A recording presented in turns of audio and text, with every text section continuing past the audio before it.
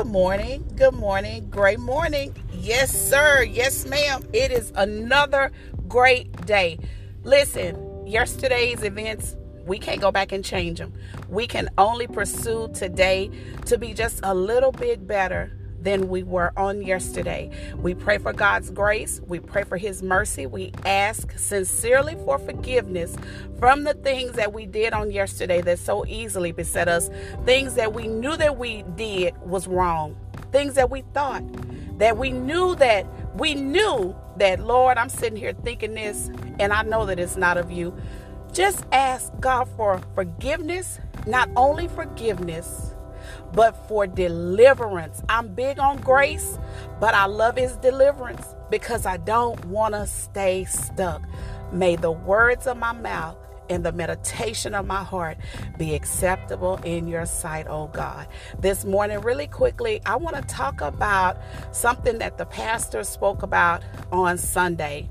And he spoke about sin, and it just made me go back to thinking about a podcast that I did back during Memorial Day on habitual sin. Listen, folks, I'm going to keep this real simple.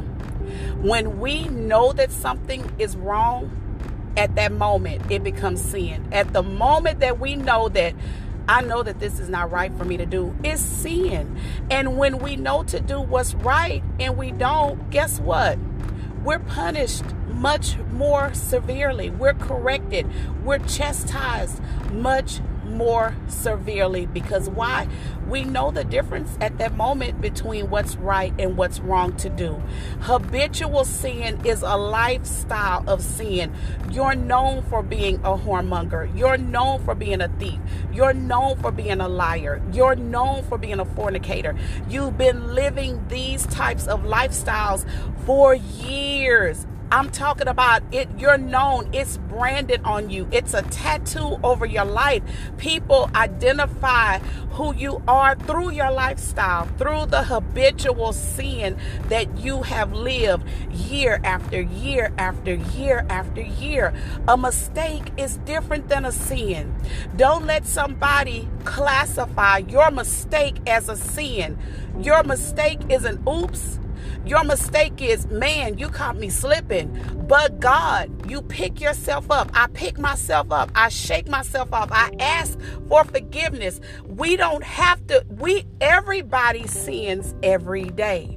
But like the pastor said on Sunday, we're not committed to sin. I'm not committed to sin. Sin does not have to master me, but I take control over sin. How do I take control over sin? Well, first of all, I have to ask God for forgiveness. I have to admit that I'm wrong. And you know what I do? Not only do I admit to God that I'm wrong, but I find another like-minded believer and I say, you know what? I messed up. Listen, I know that this was wrong to do, but I'm asking for God to forgive me. And I'm asking you to pray for me that God strengthen me in that area.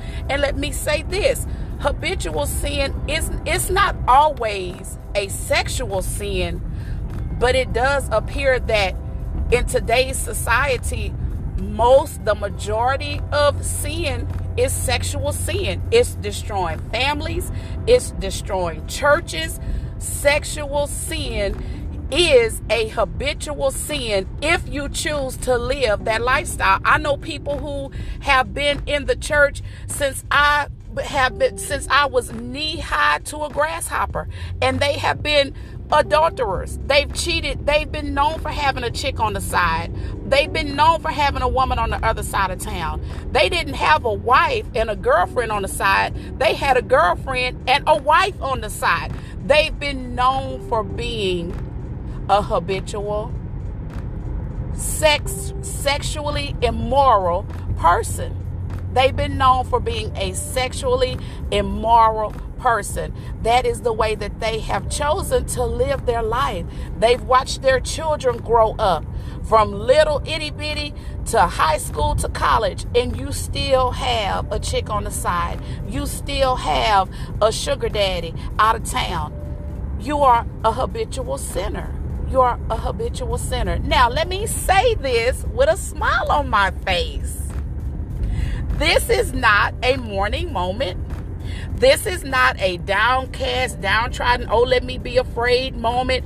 No, this is an eye-opener.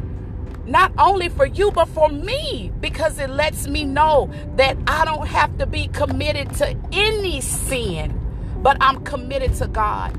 I'm committed to being delivered.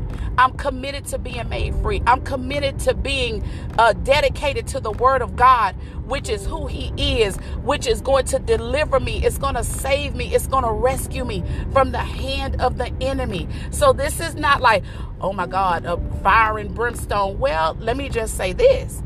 If we continue to live as sinners, when Jesus comes back, you have to ask yourself, where are you going to spend your eternity? Are you going to spend your eternity with the Lord, the one that you claimed that you served while you were down here, while you still were living a lifestyle of sin? Or are you going to have your eternity in the pits of hell? And my niece reminded me the other day, she said, "Hey, Keisha, sin is like, hell is real. You're not going to sleep. You're not going to be able to take a break. You're not going to have a recess. It's going to be forever." So ask yourself that question. Do you want to spend eternity with Jesus Christ, or do you want to spend eternity in the pits of hell? My choice is walking the streets of gold. My choice is I want to live eternity with my Savior, the one who I thought to be so much like, the one that I tried to imitate him. I tried to live out his word because I loved him so much. That's my choice today. So I just want to tell you, there is a difference. Habitual sin and a mistake, they are two totally different things. You don't have to be committed to sin. You don't have to be a habitual sinner. We're going to sin every day. We're going to sin every day, but don't be committed to sin. Don't be committed to being a habitual whatever, where you are known. That's your lifestyle of whatever sin is in your life.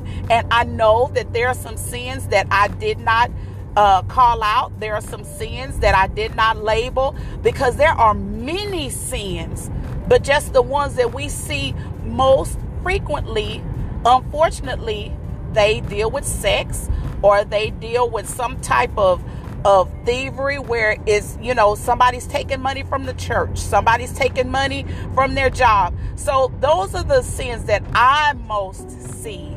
And a lying spirit, because lies are a sin too. That's why I say we sin every day, but it's those small sins that we tend to overlook. Sin is sin, whether it's big or not, but we don't have to be committed to it. You guys be blessed today. Surrender your life to Christ. Ask him to come into your heart and clean you up. Ask him to forgive you from every transgression. Believe that his son Jesus Christ lived and died, hung on the cross, shed his blood for the world's sins, and just ask him, just tell God, say, I want to be saved. If you repeated that and you believe it in your heart, you're saved. Congratulations, your brand new life begins. And just ask God to send those people that can help you to walk this walk, and he will send them. I am a firm believer that he will. He did it for me, and I'm believing more so that he's going to do it for you. You guys be blessed. Better, greater is sooner, not later.